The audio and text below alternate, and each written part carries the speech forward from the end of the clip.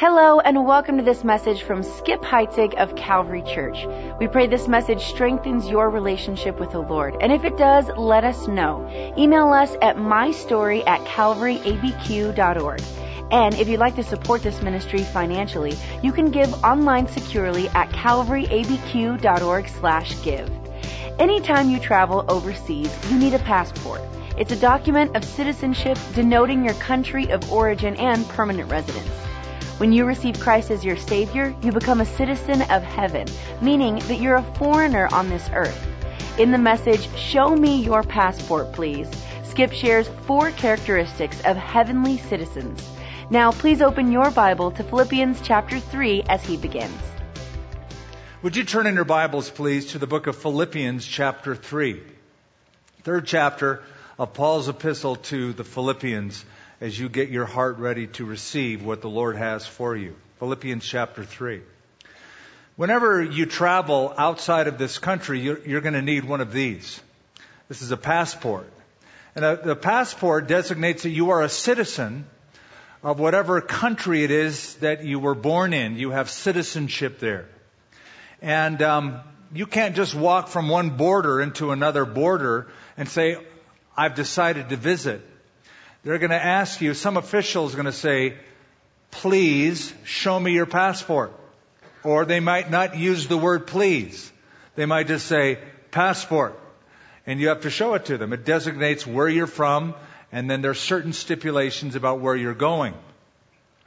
Now, when you arrive at an airport in a foreign country, you're going to see 2 lines, one that will say citizens and one that says non-citizens. And that's because if you are a citizen of a country, you are afforded certain privileges that non-citizens don't have in any country.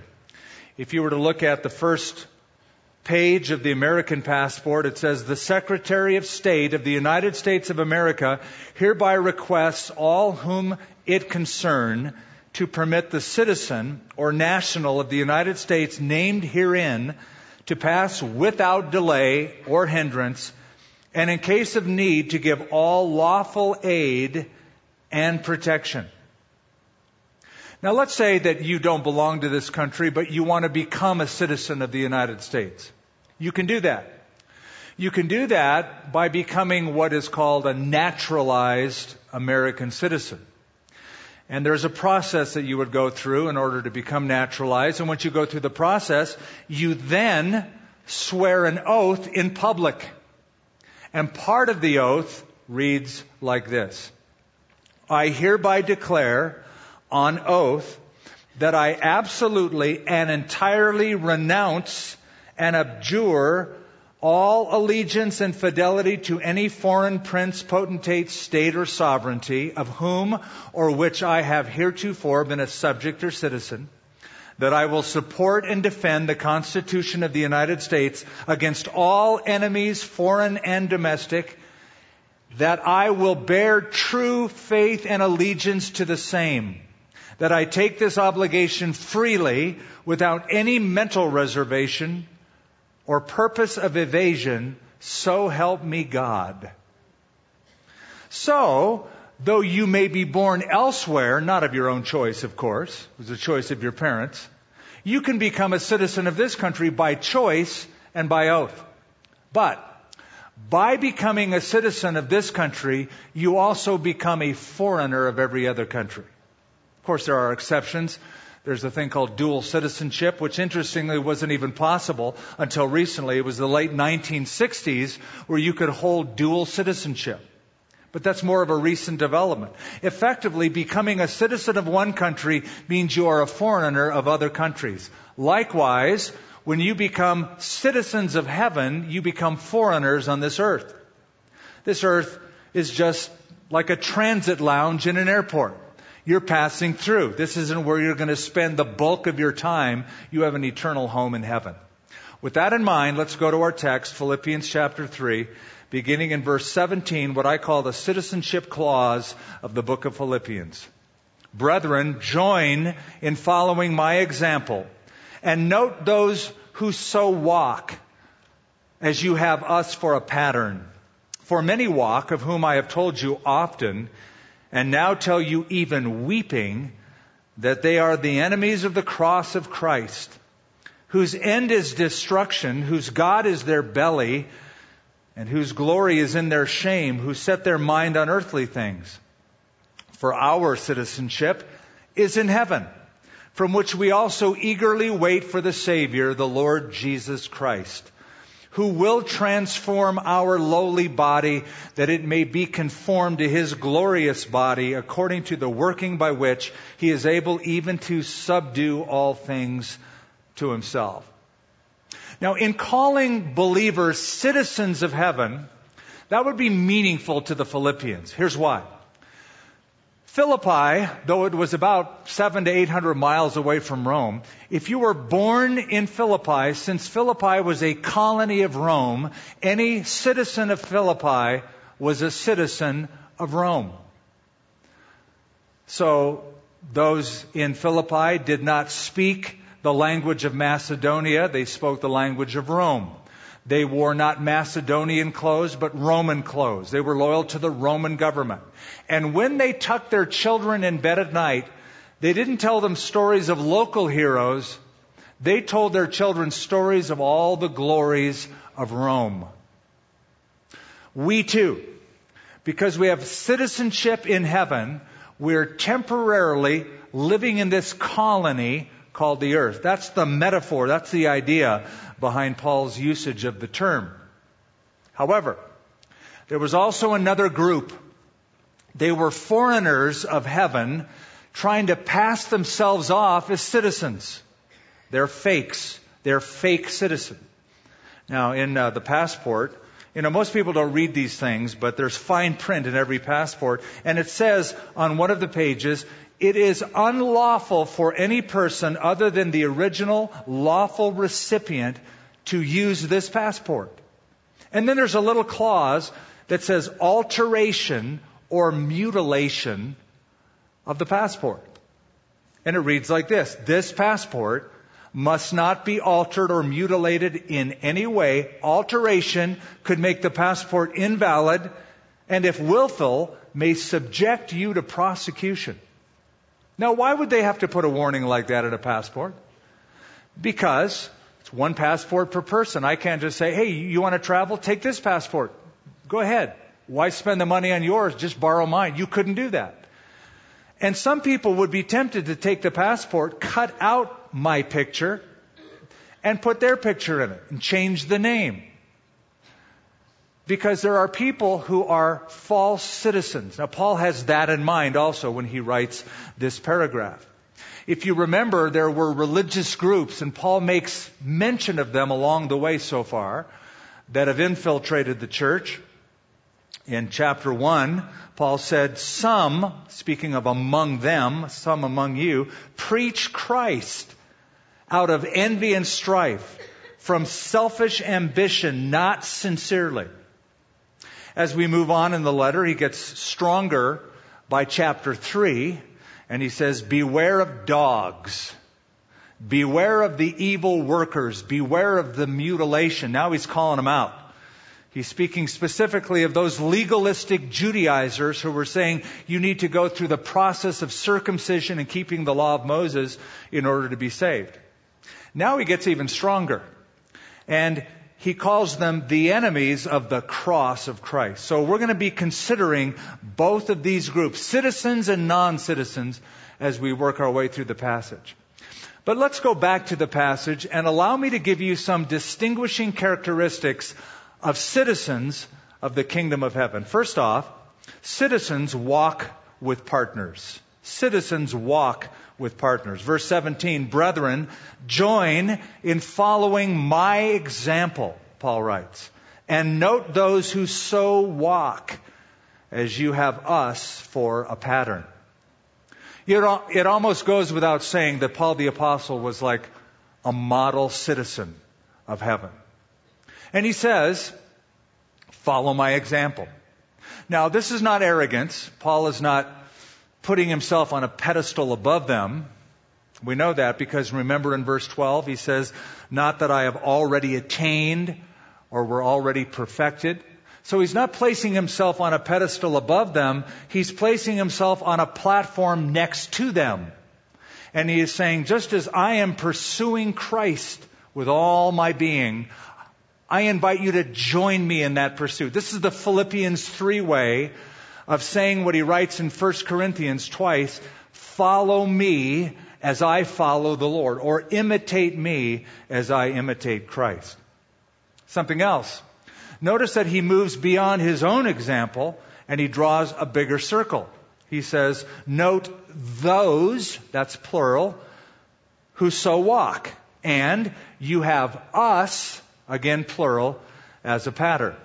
So in Paul's mind, he is saying, you can use me, Timothy, Epaphroditus, your own elders and deacons, leaders of the church that he mentions in chapter 1, all of us as partners and as patterns of how to walk.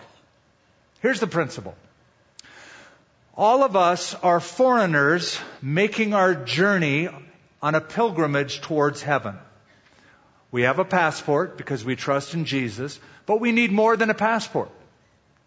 We need partners. We need patterns. We need people who have walked the walk before us or will walk beside us and show us in real time how it's done. Because the journey gets hard sometimes. It gets lonely sometimes on this road. And it's nice to have people around us who will encourage us and show us how to walk. You know, psychologists have said that they can tell a lot about an individual's personality by the way they walk. You know how some people just sort of walk, shuffling their feet? It says a lot about that person. You know, just sort of meandering and they get distracted very easily. Other people have a cadence and a gait. They want to go to a certain place. It reveals about their personalities. One time, D.L. Moody was having a conversation with a friend, and a man walked by. Moody had never met him, but the friend he was talking to knew him. And as the man walked by, D.L. Moody said to his friend, he must have been in the army. The friend said, well, he was in the army. How did you know? Moody said, I could tell by the way he walked. You know, soldiers walk a certain way, don't they? Cowboys walk a certain way. At least they do in the movies. You know, John Wayne had sort of that swagger, didn't he? You could tell it was him when he was coming. Christians are to have a certain walk. And of course, I'm using that metaphorically. Walk as a way of living, a manner, a lifestyle, living their life. And so as you walk, note those who so walk. You have them as partners. You have them as a pattern. Mark Twain once humorously wrote, few things are harder to put up with than the annoyance of a good example. May I just say, we need more of that annoyance. We need the annoyance of good examples around us. Those who have been involved in 12-step programs or those who teach them for alcoholic recovery or addiction recovery will say that an addict cannot recover unless they have a sponsor. And they say it's the sponsor that serves as a motivator, an encourager, a person with whom they can be accountable. And I would say that we can't really mature well, we can't grow well, unless we have a sponsor, a mentor. It's called discipleship in the New Testament. We're never to be alone or isolated. We need to walk with others, and citizens will walk with partners. I think we could learn from the elephants. I read an article about an elephant herd in Africa, and to thin out the herd, it was becoming a little too populous. So to thin out the herd, authorities decided to kill off some of the older males in that herd and relocate the females and the young bull elephants to another area. Now, in the area they moved them to was a herd of white rhinos. And they noticed that once the elephants were in that region, the white rhinos were being killed off, not by poachers, but by elephants. Young bull elephants who were very aggressive and I guess wanted to prove their elephanthood started killing these white rhinos. In fact, the authorities noted it was as if one of the elephants got a gang together and went after tour buses. So they had another problem on their hands. Now, to address that problem, they decided, let's kill off some of the young bull elephants. That didn't really fix things. So what they decided to do is to release a few older males from another area into the troubled neighborhood. And they noticed it fixed the problem. It wasn't long before those young bull elephants got back into line, and they discovered that these young elephants don't know how to act from day to day without the example of older elephants. So it's not just in the animal kingdom where that is needed, it's in God's kingdom. In the Christian life, we need to see that life lived in others. Citizens will walk with a set of partners in a pattern. Here's the second characteristic. Citizens watch for pretenders. Verse 18, he says, for many walk. The reason we need people who walk well is because many walk, of whom I have told you often, and now tell you even weeping, that they are the enemies of the cross of Christ, whose end is destruction, whose God is their belly or their appetites, whose glory is in their shame, and who set their mind on earthly things. You see, not everybody within the borders of a country are citizens. You can have people in the general population, they look like everybody else, but they're not loyal citizens. They're actually hostile to the national interests. And every country knows these people can be a problem. Paul knows it's a problem even within the church. And he goes, I've told you about this before, but now I'm writing this to you. And as I'm writing, I'm weeping. Isn't that a weird word to read in the book of Philippians? We've noted already that this is a letter that 19 times uses the word joy or rejoice. It's the epistle of joy. Nothing could take Paul's joy away. But here Paul says, I'm weeping. He's not weeping for himself. He's weeping for the church because he knows the outcome could be catastrophic. And so he warns them. These are fake citizens. That is, they know the heavenly language, but they're not conformed to heavenly laws. Remember, Jesus said, beware of false prophets. They come to you in sheep's clothing, but inwardly they are ravenous wolves. And, predicted Jesus, this will be a problem even to the end of the age. In Matthew 24, when he speaks of the end of the age, he says, many will come in my name and will deceive many. And as you thumb through the New Testament, you find out this is an ongoing issue. You get to the book of Acts, you get to chapter 8. There was a guy named Simon Magus who was a fake believer among the general population of believers in Samaria. Go a few more pages. Acts 13, there was Elymas the sorcerer. Then you get to the 20th chapter of Acts when Paul is about to leave the Ephesian elders. And before he leaves, he says, I know that after my departure, savage wolves will come in, not sparing this flock. In fact, men from among your own selves, your own rank, will come in speaking perverse words to draw the disciples to themselves. He knew it would become an issue. As we go on through the New Testament, Paul calls out two people in the church at Ephesus. This is in the book of 1 Timothy, named Hymenaeus and Alexander, whom Paul says, whom I have delivered to Satan, that they may learn not to blaspheme. Then we get to the writings of Peter, 1 Peter, 2 Peter. 2 Peter has 3 chapters. 2 of those 3 chapters are totally devoted to the issue of false teachers, false prophets within the church. He says there are false teachers among you who bring in destructive heresies. Why so many warnings? And I didn't cover them all. There are many more in the New Testament. Why so many? Because it brings up a truth. Scattered among every church are pretenders. They may be sitting next to you right now. Now, I don't say that so you'll give them the evil eye. It must be you. I knew that about you. But that you're aware of it nonetheless.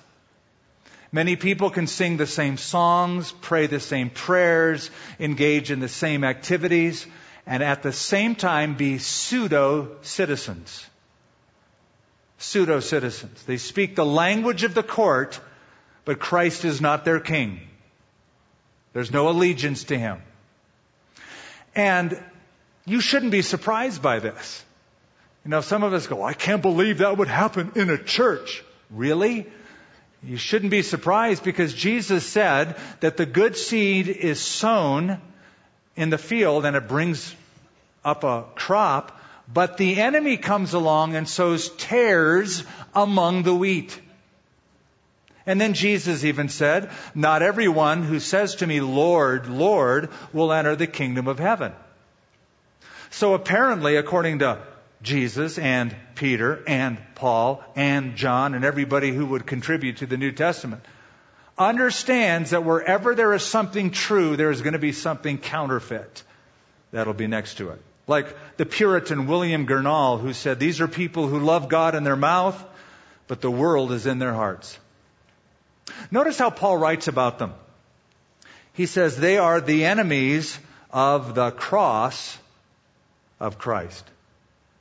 Wouldn't you like to know exactly who he's talking about? Now I say, wouldn't you like to know? I can't be sure exactly what group Paul is referring to, because in Philippi, like just about everywhere else in the New Testament early church, there were two groups that were on the opposite end of the spectrum. Both were problematic.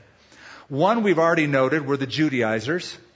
These were people who said you have to keep Jewish law, go through Jewish ritual in order to be saved, keep circumcision.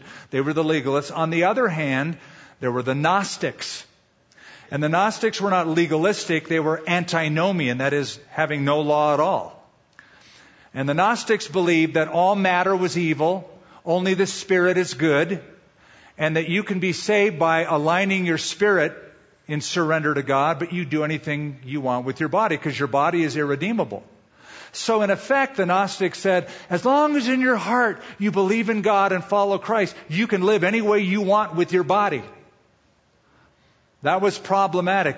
So we don't know if he's referring to the legalistic group or the antinomian group, the Judaizers or the Gnostics.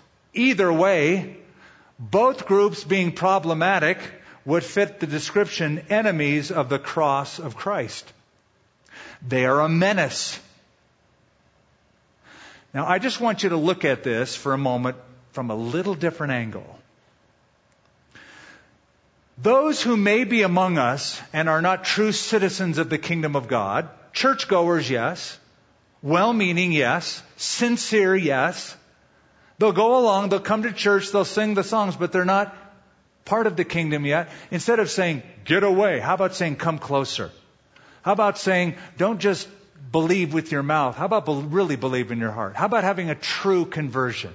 How about coming to Christ and truly believing Him? So instead of seeing them as a menace, we could start to see them as a mission. I'm going to focus my attention, and you know what? Dr. Elton Trueblood noted this. Our main mission field today, as far as America is concerned, is within church membership itself. Even the Billy Graham Association. Billy Graham said a while back, our crusades find the greatest challenge and the greatest response from among church members. That's why he would always invite different churches to his crusades, because he knew a lot of people who came weren't really saved people, but he wanted them to hear the gospel. So the question you need to ask yourself is, are you an imitation citizen or are you a true citizen? Has your passport, so to speak, been stamped by the blood of Jesus Christ? Have you applied that personally, authentically, really to your own life? Or are you hiding behind the mask of some religious group or system? So, citizens walk with partners, watch for pretenders, but here's the third. Citizens wait for a place. Verse 20 tells us about that. For our citizenship is in heaven, from which we also eagerly wait for the Savior, the Lord Jesus Christ. Did you notice the contrast between verse 19 and verse 20? Verse 18 and 19, he describes the pretenders, and the last thing he says in verse 19 is, who set their mind on earthly things. In contrast to that, but for our citizenship is in heaven. Let me refresh your memory. When Paul opened this letter, he noted that the Philippian believers had two addresses: physical address, spiritual address, to the saints who are in Philippi in Christ Jesus. You have a physical address, Philippi or Albuquerque. You have a spiritual address in Christ Jesus. And because you have a spiritual address, you have an eventual address mentioned here. Your eventual address is in heaven. Why do I bring this up? Because this helps answer why we as believers get so excited and preoccupied with heaven. You know, I've been accused by unbelievers. You always talk about heaven. It's like the great escape. You're so heavenly minded, you're no earthly good. Well, let me tell you why we're so focused on heaven. Because we're citizens of heaven. It's going to be our eventual home. He says our citizenship is in heaven, from which we also eagerly wait for the Savior, the Lord Jesus Christ. Now look at the word citizenship for just a moment. I'm having you look at it because it's the only place in the New Testament Paul uses this word in this manner. The word citizenship is the word in Greek politeuma. Politeuma is the Greek word from which we derive our word politics or political affiliation. For our politics are in heaven. For our political affiliation is in heaven. You know, I've noticed something about politics. It always divides people. You could have a conversation even among believers. If we started loving on each other and singing together and stuff like we're doing now, if I brought up a political issue, I would divide this nice, happy gathering. Always happens. It divides families, divides believers. And as I grow in the Lord, I am becoming less political and hopefully more spiritual in my outlook. I am much less a Republican, much less a Democrat. And today, when people say, well, what are you? I'm a theocrat. I believe the only hope for this place is when Jesus comes back and rules everything and everyone. Speaking of which, he says, from which, verse 20, we also eagerly wait for the Savior, the Lord Jesus Christ. Now notice something. Our hope is not in the coming of the Lord. Our hope is in the Lord who is coming. I'm not waiting for an event to bail me out. I'm waiting for a person that I know and love. He's coming back. He's my Lord. He's my Savior. And that intimacy will be fully realized at that point. By the way, one of the ways to tell a person is really a citizen of a kingdom is he or she wants to see the King. They can't wait to see the King. If you're not a citizen of the kingdom of God and you hear a believer say, Jesus is coming soon, that doesn't excite you. First of all, you think they're wacky. But if you were to actually believe in what they said, Jesus is coming, you wouldn't go, oh great. You go, oh no. He is? Uh-oh. That's not good news to you. But if you are a citizen of the kingdom, it's like, yes, can't wait to see my King. Now, brings up a question. If you are a citizen of the kingdom, how are you waiting for the King? It says we eagerly wait for Him. Would that describe you? Are you eagerly waiting for Him? Or would you say, well, my waiting for Him is sort of like a passive resignation. You know, I've heard Jesus is coming for years. My grandma used to say that. So, yeah, Jesus is coming again. Or do you have a bored disinterest in His coming? You know, a citizen, once that person is a citizen, when they're away from their homeland, they get homesick. First time I traveled overseas, I was so excited to get on an airplane and have my own passport. It's like, see, I got a passport. And I was in that country and I loved trying the food and all the customs, but I was there for like a few months. And the first week I was all geeked and excited and try everything. But you know, after a couple weeks, didn't take long, I started like having dreams of hamburgers and stuff, like American things.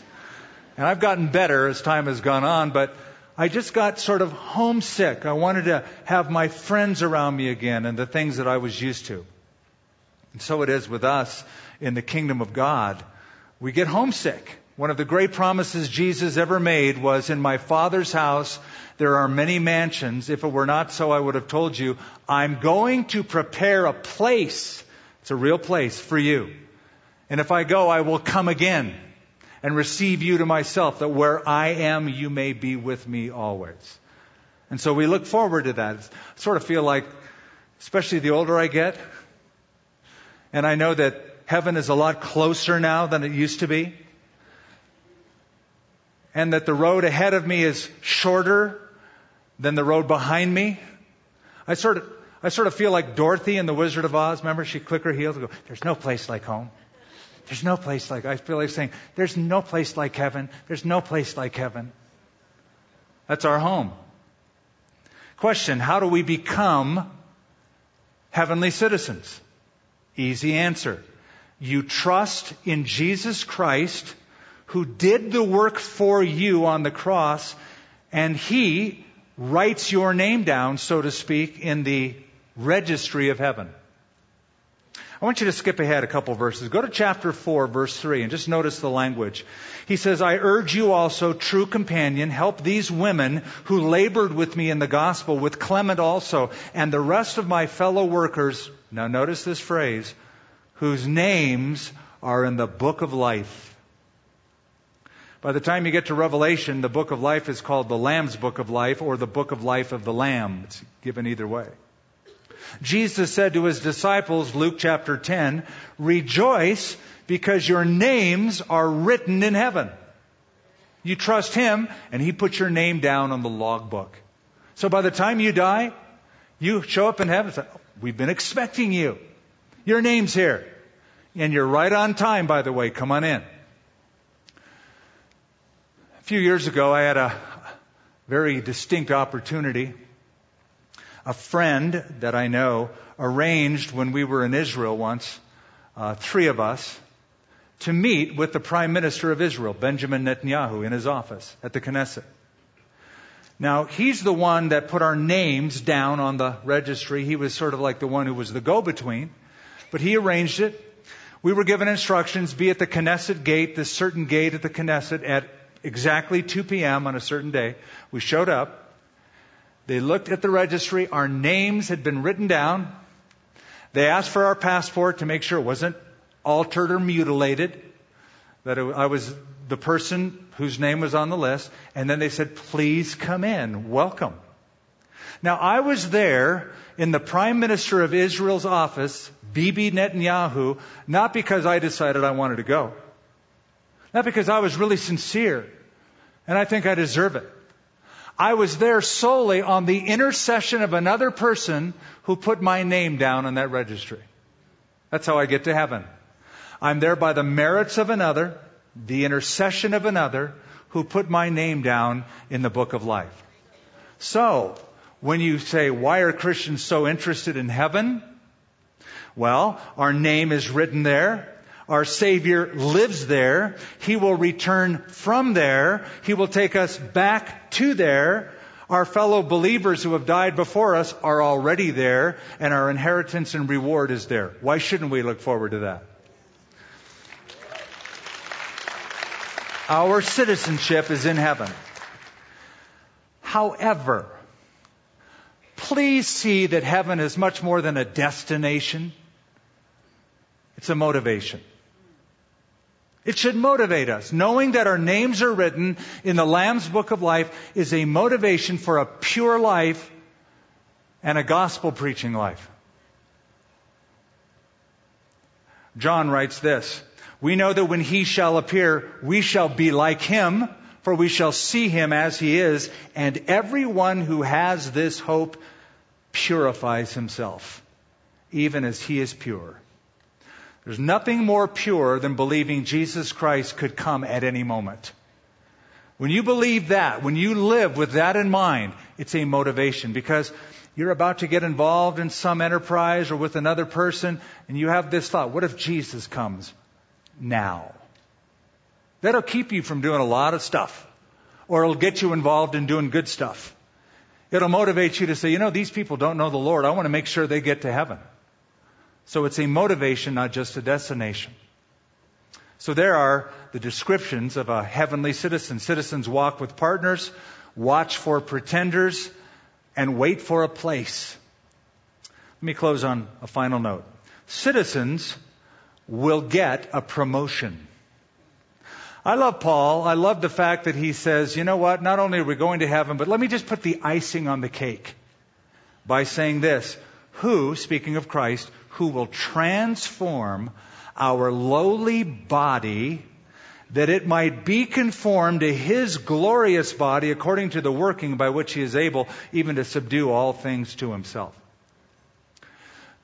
The NSV, the new Skip version, when you get to heaven, this is getting an upgrade. You're going to get upgraded. Not only are you going to change locations, you're going to change looks. People say, well, how am I going to look in heaven? Easy answer. Better. Much better. You're going to get the body you always dreamed of. Paul's word, you'll be transformed. Poll after poll that I've read has asked people this question. If you could change one thing about your life, what would it be? The typical answer is something to do with bodily appearance. If I could change one thing about my life, I want to be shorter or taller or thinner or this or that. I would say hair color, but you can change that 5 times before the end of the day. They want to change something about their outward appearance. And this body image consciousness has even leaked into the young people. Our kids are worried about it. There was a little boy named Johnny who always sucked his thumb, and his mom wanted to break him of the habit. So one day he was sucking his thumb, and she said, Johnny, what good thing could possibly be gotten from you doing that? And he took his thumb out and held it up, and he said, well, it is non-fattening. So I suppose that's an upside.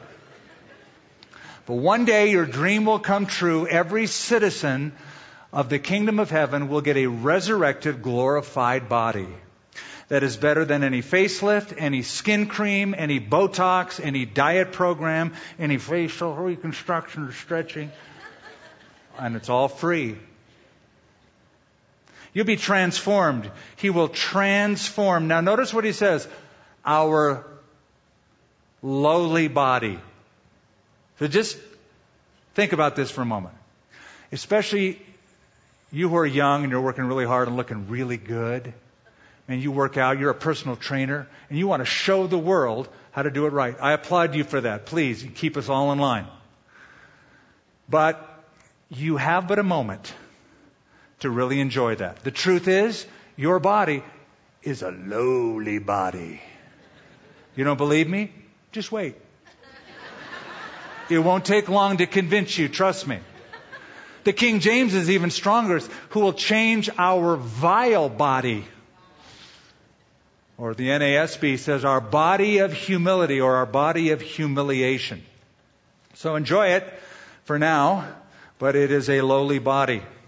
But notice verse 21, the word transformed. I'm drawing your attention to that because there's a word in Greek that he uses here, and we get another English word from it. I'm going to say the Greek word, and then you'll hear the English.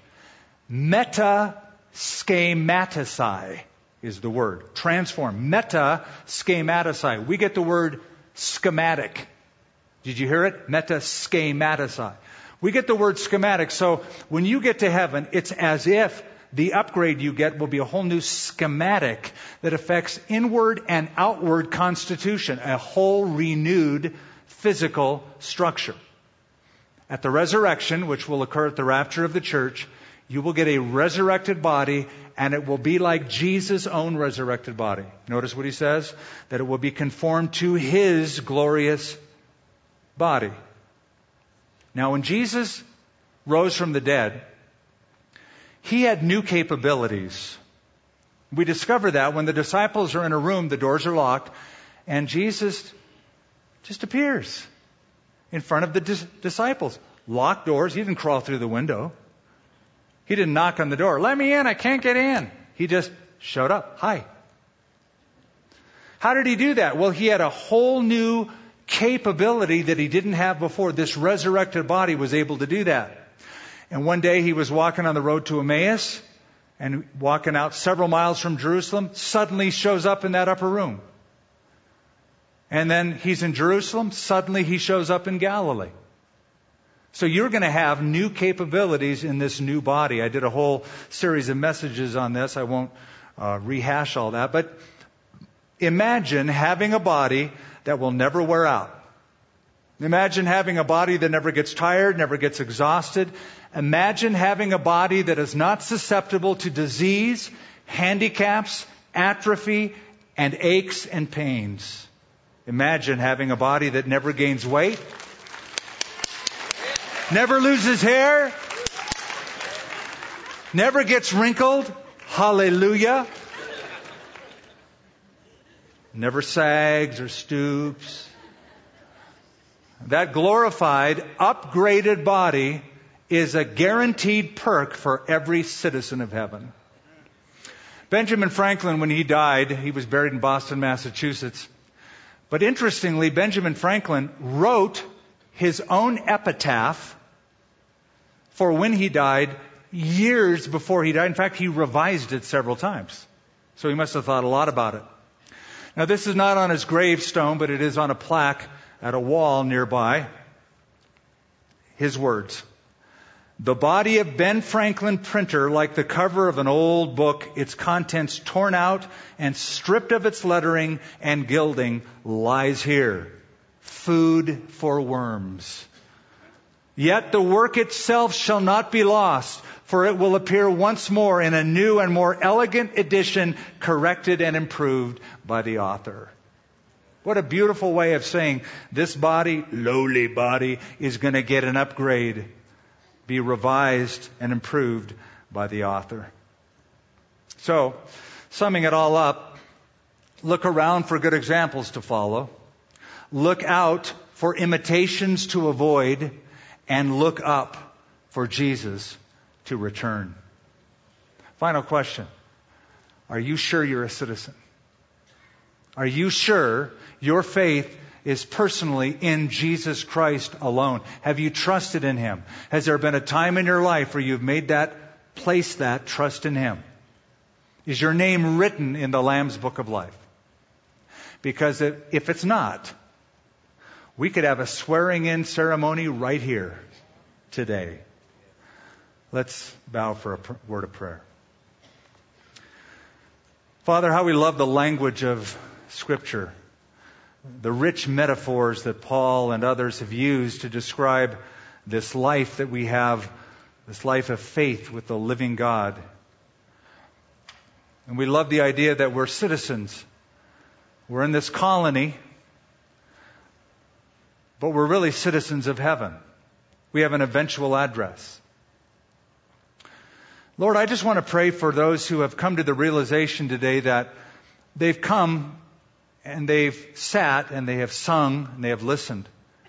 And some have may even done it for a while.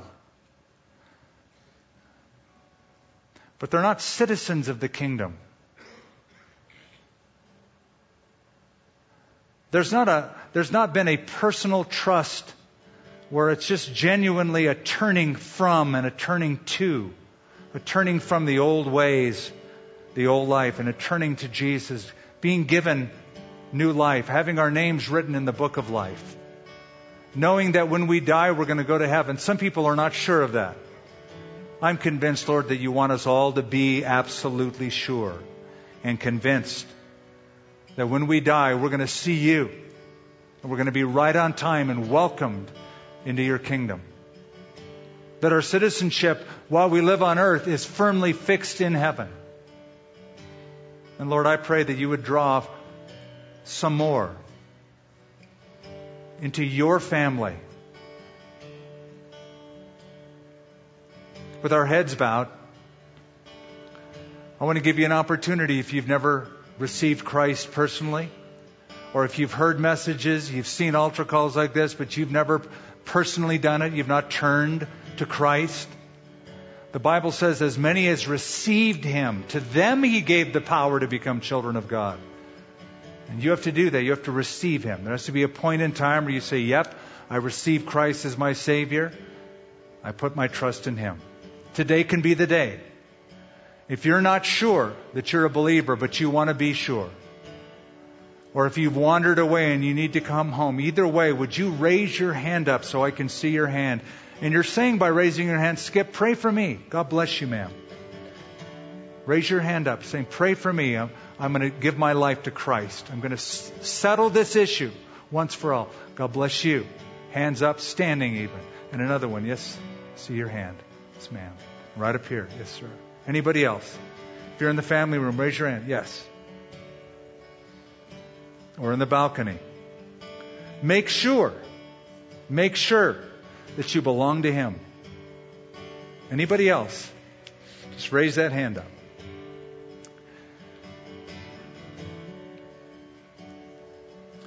Father, for each one, we pray.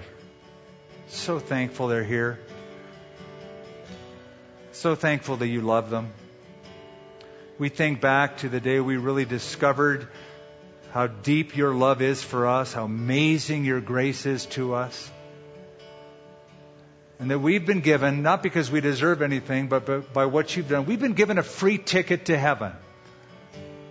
We didn't earn it, we didn't deserve it, we just received it. And how thankful we are that you've convinced some more that salvation and heaven can be their destination. Strengthen them as they follow you and walk after you. In Jesus' name, amen. Let's stand to our feet. As we sing this last song, I'm going to ask if you raised your hand to get up from where you're standing, find the nearest aisle, stand right up here, where in a moment I'm going to lead you in a prayer to receive Christ as your Savior and as your Lord. Jesus called people publicly. So we're going to give you the opportunity that we can celebrate with you. If you're in the balcony or family room, walk through the door, go down the stairs, get out from where you're seated. Just stand right up here. It will only take a moment. You can hear by the encouragement that we're excited you made this decision. That's right. If you saw somebody raise their hand, say, let me stand with you.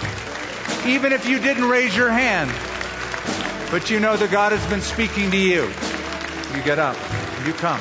Come and stand right up here in the front. That's right. So awesome. God bless you.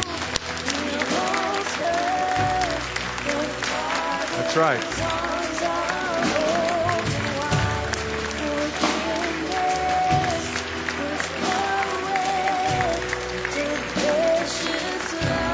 It'll take you just a moment. It's just a few steps. And it's something you'll never regret.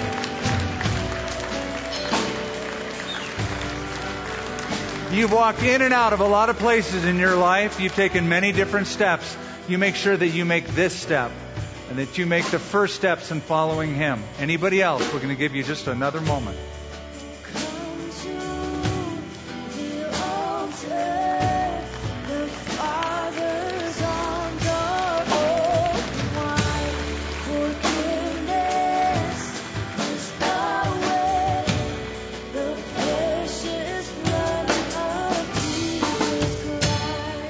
Now, those of you who have come, there's a bunch of you, and I love seeing every one of you, and more coming even.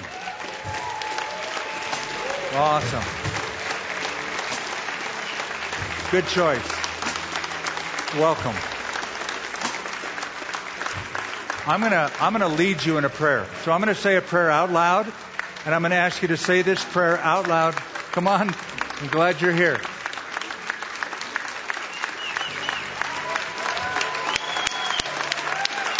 Come on. Let's try to scoot in here just a little bit. Just a little bit. So, nobody else can hear us. It's just us. Okay? So I'm going to lead you in a prayer. I'm going to ask you to say this prayer out loud. Sort of like vows at a wedding. They say it out loud in front of people. But you're praying to the Lord. You're giving the Lord your life. You're giving Him the keys to your life. You're saying, you take over. So I'm going to pray. You pray after me, but you say these words from your heart. Say them to the Lord who is listening. Let's pray. Say, Lord, I give you my life. I admit I'm a sinner. Please forgive me. I believe in Jesus Christ. That He came from heaven to earth. That He shed His blood on a cross. That He rose again from the dead. I turn from my sin. I turn to Jesus as my Savior. I want to follow Him as my Lord. Help me. In His name I pray. Amen. Amen. Jesus said that our names are written in heaven because we've been born again. Does this fact encourage you to share your faith with others? Let us know. Email us at mystory@calvaryabq.org. And just a reminder, you can give financially to this work at calvaryabq.org/give. Thank you for joining us for this teaching from Calvary Church.